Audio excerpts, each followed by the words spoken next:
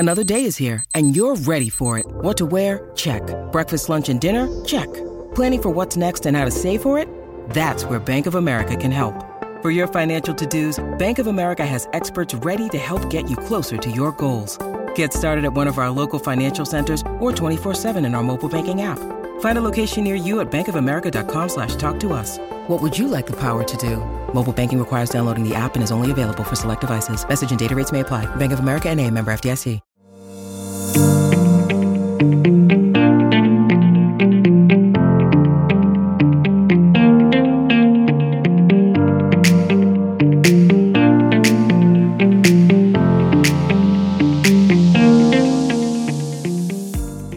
Hi everyone, and welcome to Temporary Admission. Over the last few episodes, we've been joined by curators, museum directors, artists, and pretty much everything in between. But one thing we haven't touched on is the view of a collector. And so this week, we're joined by one of Britain's best-known art collectors, Frank Cohen. Frank, it's really great to have you with us today. Thanks for taking the time to chat with us. Oh, thank you. It feels like we've been trying to set this conversation up for so long, and I know I mentioned that in fact you're one of Britain's best-known art collectors, but you've also been referred to as the Saatchi of the North throughout the last 20 years. So I'm pretty sure that most people listening to our podcast, especially if they are within the art world itself, will definitely have heard of you. But why don't you tell us a little bit more about you and how it was you first started collecting art? Well, basically, I was always a collector ever since I was a kid. I always had this thing about collecting things. When I was a kid, I think 7 or 8 years of age, I used to collect cigarette cards. These were in cigarettes, and you used to get footballers and cricketers, and all the kids, if they got a set of 50, they'd won. And usually you can't buy cigarettes at that age, but everyone smoked in those days. And I think all my aunties and uncles used to give me the cigarette cards, So I built up, albums of cricketers and footballers and rugby players, and it was all a bit sort of crude, And then I actually, when I was about 17 or 18 years of age, I went into a cinema in Manchester called the Odeon Cinema on Oxford Street. And I can't remember, how much it was in those days, 1.11. I give him a half a crown, an old half a crown, yeah? Within the change, there was a penny that I've never seen before. It's like a Victorian penny. So I thought, well, what the hell is this? I've never seen it. And down the road, there was a guy that deals in coins, and they had them all over Manchester. I think they're called a numismatist or something. And I went in and he says to me, I'll have that. He said, I'll give you half a crown. So he gave me half a crown for a penny. And then I thought to myself, well, this must be a great game. So I started collecting coins. And I really had a massive, big collection. It would be today world class. I collected pattern coins, wow. Coins that were never put into circulation. They used to have designers making coins every time there was a new king or a queen or a coronation or a jubilee. They always issued the Royal Mint another coin, And then when decimal coinage came in, I think in 1972 or something it was, and then they changed all the kings and queens, and then it was all 2p's, 1p's, 5p, And to be honest with you, coins become very, very collectible. And the ones I had and the ones I own, the designer would go to the Royal Mint with 6 patterns, and then only one would go into circulation for people, for everyone in the world, or in England. So I used to collect the ones that never went into circulation, and they were very, very rare. I think that they always minted about 6 sets of them, or 6 of them. I think the Queen had one, the Victoria and Albert Museum had another. There's always 1 or 2 that escaped and got out, and I collected those things. And I built up an amazing collection. And, you know, late 30s, I needed the money, like I always do. And I had to sell all the coins. And I'm going to tell you something, I was very upset about it because, you know, they're irreplaceable today. And when I first started to go out with my wife, and my wife's father was an art dealer. So he had a place in Manchester. He was called Jack Garson. And he sold objets d'art, and he sold furniture, and he was a frame maker, and he had a glass factory. It was all, you know, it was like a tradesman, an old-fashioned tradesman. When I used to go out and collect my wife now, you know, he always used to sell me a Lowry print for 15 quid. So I had hundreds of these Lowry prints. Every time I went there, he was a very good salesman. And he sold me these prints. So I said to myself, I don't want these prints anymore. I want to buy an original. I found a woman called Mrs. Bridgman, Wendy Bridgman. I don't know if she's still living or not, but I doubt it very much. And she was very friendly with Lowry. And she sold me my first painting, which was a postcard size Lowry called My Family. And it was about 1,100 quid. And that started me, you know, going off collecting.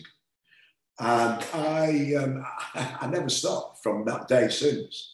I think it's quite nice, though, that the first artwork that you started buying, besides obviously, you know, having that story about, you know, your wife's dad actually selling you those artworks, but the first real artwork or original artwork, I should say, that you were collected is a Lowry, because Lowry's obviously got that affiliation with, you know, northern artwork and being from the north, and you have as well, and it feels like that's kind of quite poignant as opposed to, you know, just investing in contemporary art from across the world. You kind of started locally with a local artist, which I think is quite nice. Would you say that was intentional, or is that kind of just a happy accident?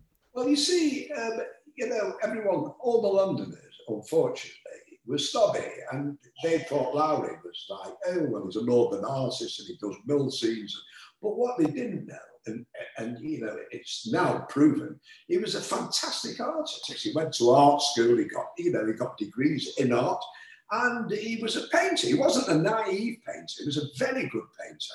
And as you can see today, I know for a fact, privately, some Lowrys have changed hands for over 10 million. So, of course, in those days, what did I know? I knew Manchester, I knew Lowry, and of course, I bought a few Lowrys. I mean, a lot of Lowrys I've had through my hands over the years. I mean, I can't tell you how many, you know, because I used to buy them and sell them, and I needed the money. And I think there was one British dealer, a modern British dealer called Geoffrey Green. And he used to sell things like Elizabeth Frink, David Bomberg, William Roberts. So I got to know a few other mod Brit artists of that period. And I started to buy them. And have you still got that first Lowry that you ever bought? Because quite a few collectors seem to keep the first artwork that they purchased. Well, no, I haven't. But I've got other Lowrys now, which are a bit better in the family. But I think it was late 70s. I went to London and I walked into a gallery, Waddington Gallery on Cork Street. And I walked down the stairs and I saw this Heart by Jim Dine.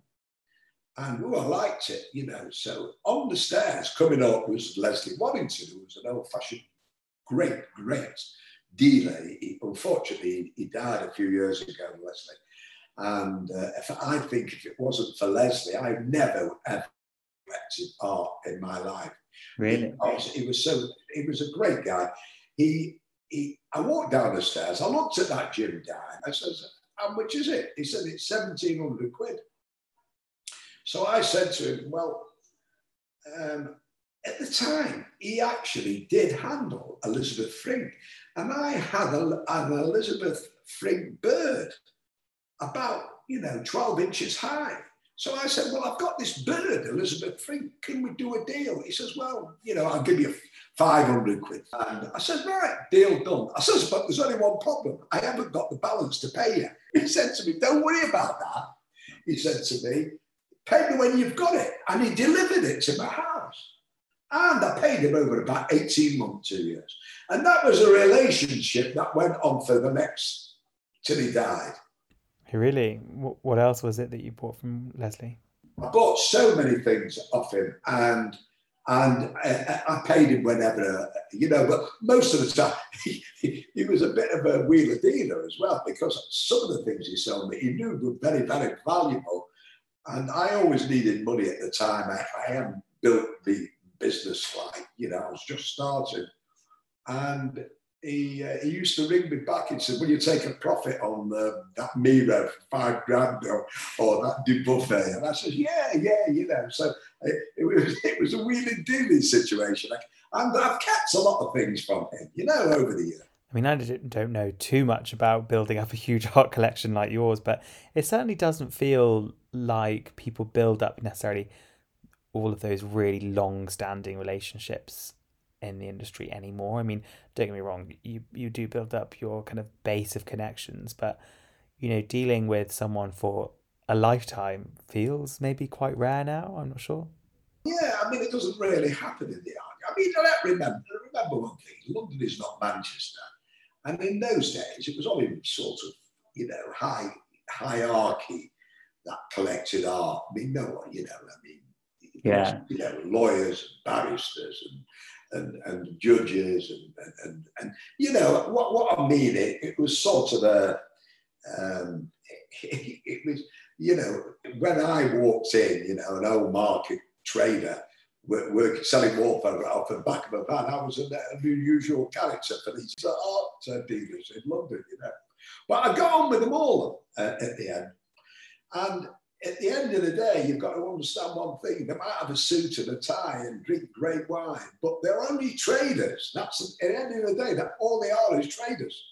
Yeah, that's a good way of looking at it. But how did you find actually getting into the art scene? Because I think that's something that's really interesting as well, because you've now obviously got to a point where you have got your huge art collection and, you walk into a lot of galleries. I think people would actually already know who you are, but it wasn't always like that. And obviously, knowing what's good as well is, I can imagine, quite hard, because if you're new to buying art and building your collection and people actually don't already know who you are, so you're not even on the approved list, I can't imagine that process being, that easy. Getting into a contemporary art scene is very, very difficult.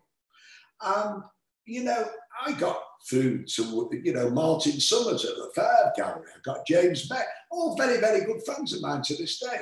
And I started to deal with every single dealer in London at that moment in time. Yeah, I'll tell you the best one of them and the next best one of them. I know, I mean, in terms of monetary value, which is there are some that are fantastic, that are not as commercial as some of them, and they're wonderful. Like the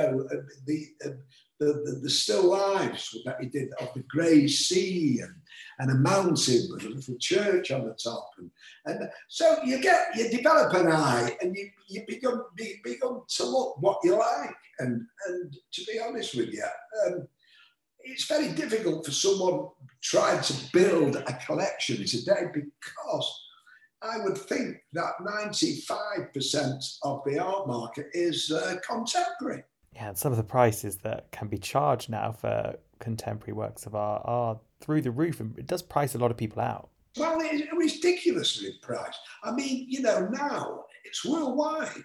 Let's be honest, the Chinese, the Koreans, every country in the world, no matter where, it's global.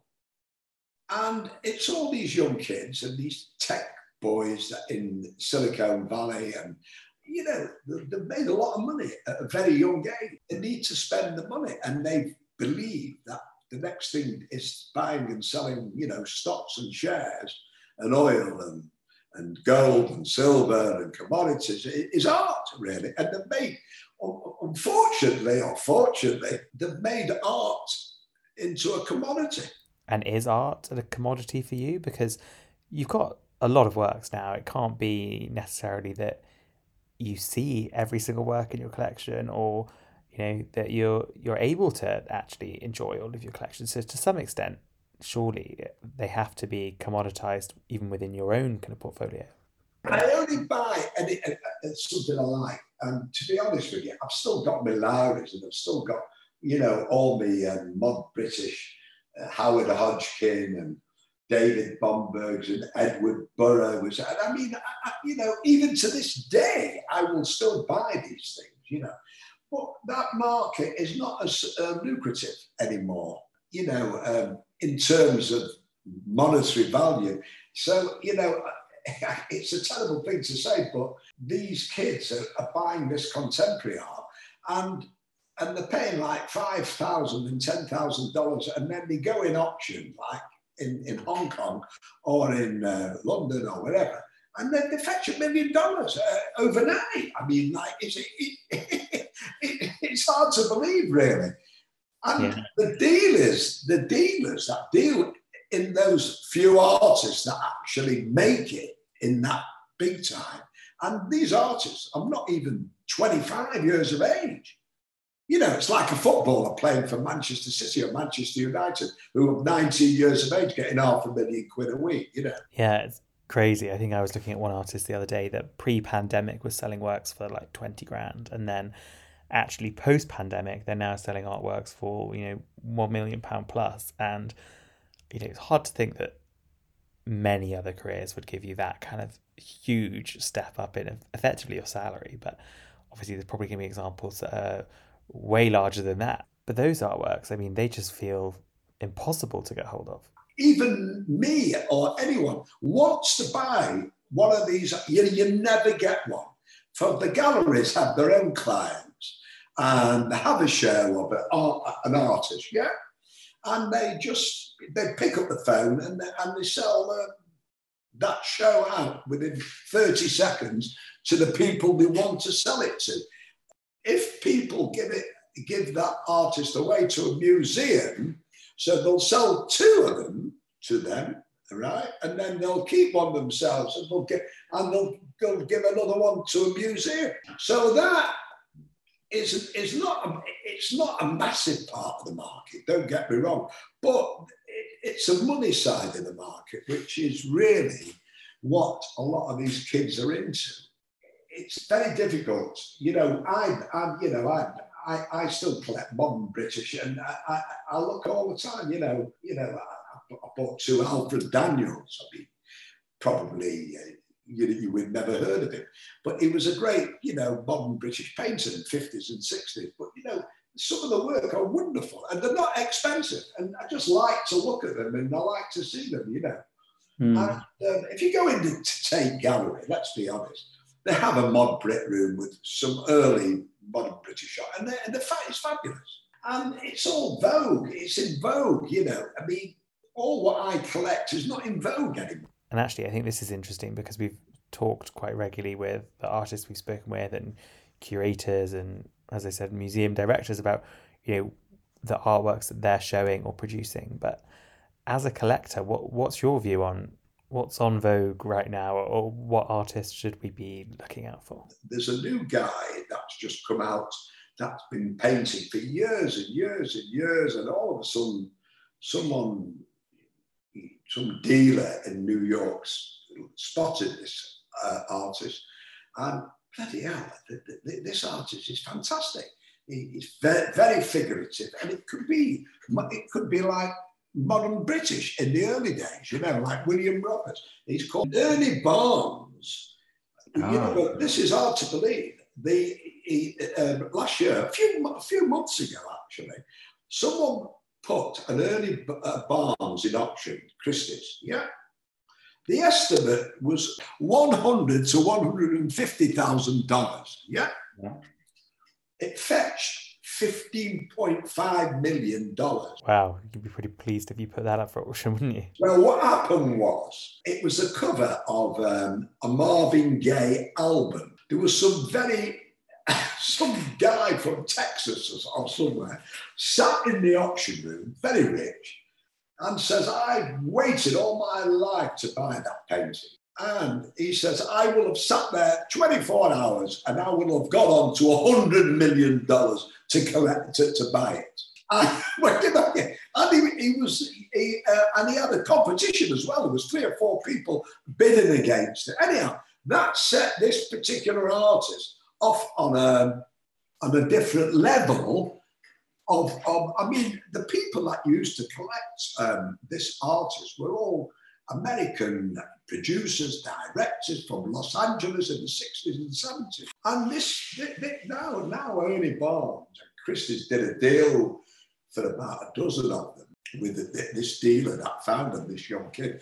And then they all now fetch $1 million, $1.5 million. I mean, don't forget, these are things that you could have bought 2 years ago for $10,000. Wow, that's amazing. And it's slightly painful that I didn't have the foresight or the luck to buy one of those pre that auction or even post. Now, definitely not an option. But that does just show, doesn't it? You know, right place, right time. It's pretty amazing. What's more amazing? He was a fantastic painter. Yeah, that's true as well. But one thing we haven't touched on actually, and I think it would be really quite interesting to find out more about, is actually your collection more so, because how many works have you now got in your collection? I used to have 3,000. I know that. I mean, I've got rid of a lot of them, and I've given them away, and I've given them to museums. And I mean, I bought some young artists and disappeared off the face of the earth, you know. And I just, you know, there's no point in putting them in auction. The auction houses won't take them. And so you just give them to galleries and things like that, or friends, or, you know. Yeah, no, I do. And I think one thing that you've mentioned then is just, you know, sharing your collection with your friends and your family. And everything that I've seen from your collection is that it feels like you and your wife have really built your collection together over time as well. How has that process worked for you as a couple? Do you have the same taste in artworks, or does that kind of differ and mean that you kind of have to buy different artworks and put them in different rooms across the house? Like, how has that worked? Nothing's allowed in my house without my wife, unfortunately. I've brought a lot of things over. She's thrown them out. I think personally, she's got a better eye than me. I'm not being funny, but I always run everything over. And everything that's in the house is something that we do jointly together, you know. Well, that's probably the best way for it to be. But you also, I mean, it's a few years ago now, but I think it's definitely worth touching on because it just was so interesting and quite revolutionary at the time. Is you showed all your artworks in Fortnum & Mason, didn't you? And it was quite a big, I think it was 3-year initiative where you had kind of your collection actually rotating round Fortnum & Mason. So for many of our listeners in London will know what Fortnum & Mason is, but it's a very nice grocery store that serves groceries to the Queen, in fact, and it's very, you know, famous within London and internationally. But to show your art collection within Fortnum & Mason is pretty groundbreaking and was, like I say, very new at the time. That was very interesting, that because the guy that ran Fortnum & Masons at the time was a guy called Ewan Venters. He was the chief executive officer. I met him at a birthday party in the East End of London, and my mutual friend, an author called Howard Jacobson, sat me next to him, and he knew him very well. Evidently, they've got the same birthday, but about 40 years apart, you know. Mm-hmm. So Howard invited me to the venue for the birthday party. And Ewan Benson said, how about doing a show in Fortnum & Mason with art? I said, I thought he was mad, actually. I said, where am I going to put art in Fortnum & Mason? You've got all tea and chocolates and biscuits and cafeterias, and then you've got anyhow. He said, well, we'll put it all over the store, and I'll give you 3 windows in Piccadilly. I thought, bloody hell, I mean, anyhow, we got it together, and we did it for 3 years on the road. We called it F&F, Fortnum's and Frank. And I had a fantastic, wonderful modern British collection on one show. And they were so successful. He made a big party on the nights of the opening. I made a speech. Everyone came who was anyone, all because he knew a lot of people. He was very well connected, so he knew all the actors and actresses and everything. And they all came, and it was great. It sounds really cool, and I'm just sorry I didn't live in London at the time. Otherwise, I would have loved to have seen it. But have you got many of the artworks that you showed at Fortnum's, or what artworks, in fact, do you have kind of on your walls right now? I've got Lara's on the wall. I've got some Alfred Daniels. I've got Damien Hirst, who's a friend of mine, and I've always had a couple of Damiens for years and years and years. I've got Edward Burrow. I've got an amazing English artist who I love. He's a brilliant, brilliant guy called Stuart Pearson Wright. He does a lot of portraits as well. And he's always on television doing portraits on that portrait show. But he's actually a very, very, very interesting artist. I think he's one of the best artists that's working in England at the moment. His work is unbelievable. I've got, I was friendly with a guy that died called Norman Blamey. Norman was an RA and he always did church scenes. Would you believe, like priests in the altar box. And I had a big collection of them as well. I mean, in the style of Stanley Spencer, elongated figures, And then I've also got Jack Pearson. I've also got Dubuffet. I've got Robert Longer. I've got Cause. I love Cause, Yeah, I've got 1, 2, 3, half a dozen. I've got Alan Davey. I've got a mixed bag of tricks, you see. Probably the best way to be, though. If you buy what you like and you like different things, there's no point sticking to just one form of art, is there? But one thing we also haven't touched on is the rest of your family as well. And I know that your family is actually now quite an art-focused family, which is obviously your passion for collecting art has, followed through into what your children are doing now. Can you share a little bit more about that and what it is that they're both up to? I've got a daughter, Georgina Cohen. Georgina has actually worked for Gagosian. She's still in the art world because, my wallpaper and paint business that I ran, the DIY business, I sold the business in 1997, which was a long time ago. So the kids never had any business to go into. Not that they would have gone into that wallpaper and paint. Mm-hmm. And my son, Adam Cohen, he's got a gallery in New York called A Hug from the Art World. Oh wow! I didn't know he had a gallery in New York. Well, A Hug from the Art World is a very interesting concept because he sells artists that he knows and young artists. And he opened it this year, and he's got a tremendous eye, and he understands what's going on in the art world. And don't forget, being in New York, it's a different world than it is being in London. So, he knows, he's very friendly with the artists as well. And some of these guys have never had a show. So he gives them a show, and he'll put them on $3,000, which is very affordable, and he'll sell out of every show. What a good idea. I said to him, are you going to sign these guys up? Are you going to keep them? No, he doesn't want any contracts with any artist. All he wants to do is do a show, and if they're happy with him, they'll do another show with him. It's quite a refreshing way to look at it, As don't want to get complicated with contracts, with artists, because, some of the galleries have been taken to court by artists, and then the galleries have taken the artists to court, and all this sort of thing. Yeah, I've heard, that a lot of the dealers, no mention, I'm not going to mention the name, that give golden hellos to some of the artists to leave the original dealer that they were with. They offered $25 million, $50 million, It's like tempting for an artist to leave someone who's looked after them for 20 years, you know. Yeah, when you've got that sort of money dangled in front of you, it certainly makes it very hard, I can imagine. But honestly, look, thanks, Frank, for taking the time to chat with us, because I know we've been trying to set this up for a while. And as a collector, sometimes, you don't always want to speak about the works that you collect or, your private life. So we really do appreciate you taking the time to chat with us today. I think it's been hopefully really interesting for everyone that has listened in. And I myself definitely want to come and have a look at your art collection in the not too distant future. But thanks again for taking the time. Really enjoyed it. Well, thank you very much. No problem. Well, that should just about conclude us for the latest episode of Temporary Admission.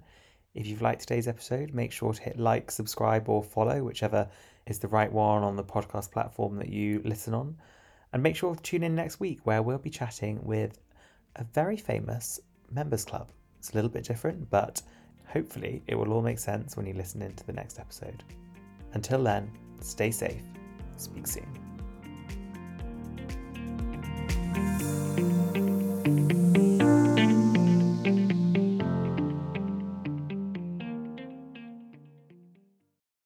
Step into the world of power, loyalty, and luck. I'm gonna make him an offer he can't refuse. With family, cannolis, and spins mean everything. Now, you wanna get mixed up in the family business. Introducing The Godfather at ChumbaCasino.com. Test your luck in the shadowy world of The Godfather slot. Someday, I will call upon you to do a service for me. Play The Godfather, now at ChumbaCasino.com. Welcome to the family. No purchase necessary. VGW Group. Void where prohibited by law. 18+. Terms and conditions apply.